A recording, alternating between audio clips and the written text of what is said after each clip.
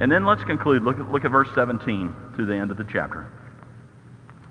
Elijah was a man with a nature like ours, and he prayed earnestly that it would not rain, and it did not rain on the land for 3.5 years. And he prayed again, and the heaven gave rain, and the earth produced its fruit.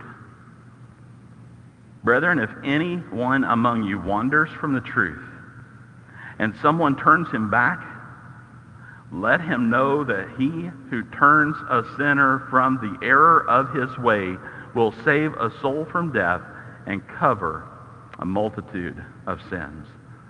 Oh, what a strong way to end concerning reconciliation, right? But what's he talking about here? What does this mean? Elijah was a man with a nature like ours. And what's this talk about? It didn't rain, and then it did rain, and Elijah was praying, and what is all that about? Well, let's recap real quick a little bit about Elijah and what he's referring to, because keep in mind, James was writing to who? Jewish Christians. He was writing to a people who he already knew would have known exactly who Elijah is. So all of these references to Job, all of these references to people from the Old Testament, he knows that the recipient of this letter is going to know the context, and they're going to know it extremely well. We tend to not know the context as well. We read it and we go, okay, he mentioned Elijah. Elijah was this guy in the Old Testament, and that's about all I know. But here's what James was saying. Let me give you a little bit of a background. There was a drought, and this conflict, again, that was occurring between God's people, the Hebrew people, and a pagan nation were at conflict with one another. In fact, Elijah, a prophet of God, goes and speaks to the prophets of Baal. He challenges the prophets of Baal, and here's what he does. He says, why don't you set up an altar, and I'm going to set up an altar. And then you can pray to your God, you know, the one that you pray to, Baal, who is, by the way, the god of fire. And if he responds to your altar and your cries, and he responds by consuming your offering by fire, which he should, after all. I mean, your God is Baal. He's the god of fire, right? So he should be able to do this. Then let him be declared God. And here's what I'm going to do. I'm going to go over here and I'm going to set up an altar as well. And then when you're finished, I'll call upon my God. And the one that responds by fire, let him be declared God. So how did this conflict resolve itself? Well, the prophets of Baal did exactly what you would imagine. They built their altar. They started crying out to Baal. They wanted him to respond. They wanted him to consume this sacrifice that they've made on their altar. And they're doing everything that they can. There's no response. They start tearing their garments, and what's the result? No response.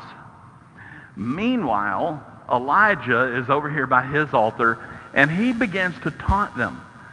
Now, I don't recommend that in conflict resolution, but that's what Elijah does. Elijah begins to taunt them.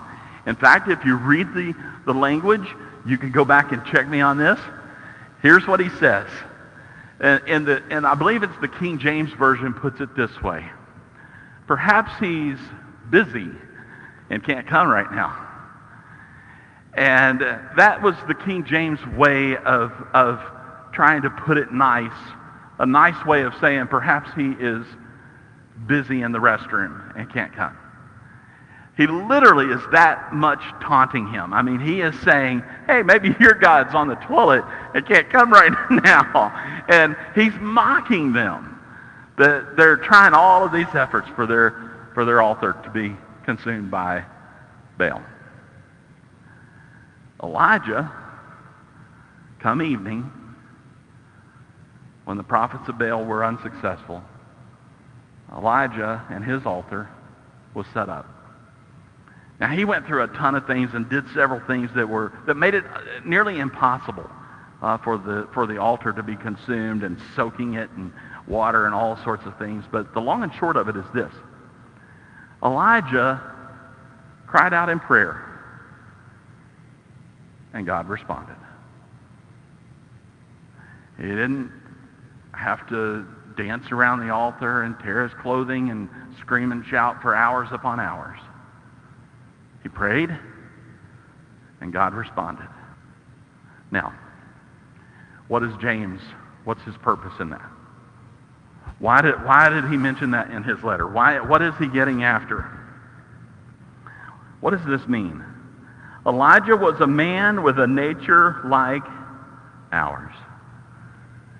Listen, that's just another way of saying, listen, we revere Elijah for what he did, but understand this, Elijah was somebody just like you and me. And sometimes we have this idea that, yeah, but I pray and my prayers hit the ceiling and fall right back down. And James is saying, listen, you can pray, and God will respond to your prayers just the same as he did Elijah, because Elijah has a nature just like you do. You're no different than Elijah. Elijah's no different than you. He just held an office of prophet. But you still have the privilege of prayer just the same. Just the same. You can pray. You can persevere. You can be humble. You can make it through this. It doesn't take some super prophet. We have this idea, again, like, oh, maybe if I were a super prophet like Elijah. Just remember, Elijah was a man with a nature like ours. And what did he do? He prayed earnestly that it would not rain, and it didn't rain. God heard him and answered his prayer. James is saying God can hear you, and he can hear and answer your prayers. And he prayed again, and the heaven gave rain, and the earth produced its fruit. Pray. It's another one of those themes that runs throughout the book of James from beginning to end. From beginning to end. He said, look, if you want to see ultimate change, you're going to have humility. You're going to have all of these things, but when it all boils down to it, make sure that you're praying. Make sure that you spend time in prayer. God heard and answered Elijah's prayer, and he can do that just the same for you and me. One last thought, and then we're going to pray together. You don't have to be an Elijah to see God answer your prayers.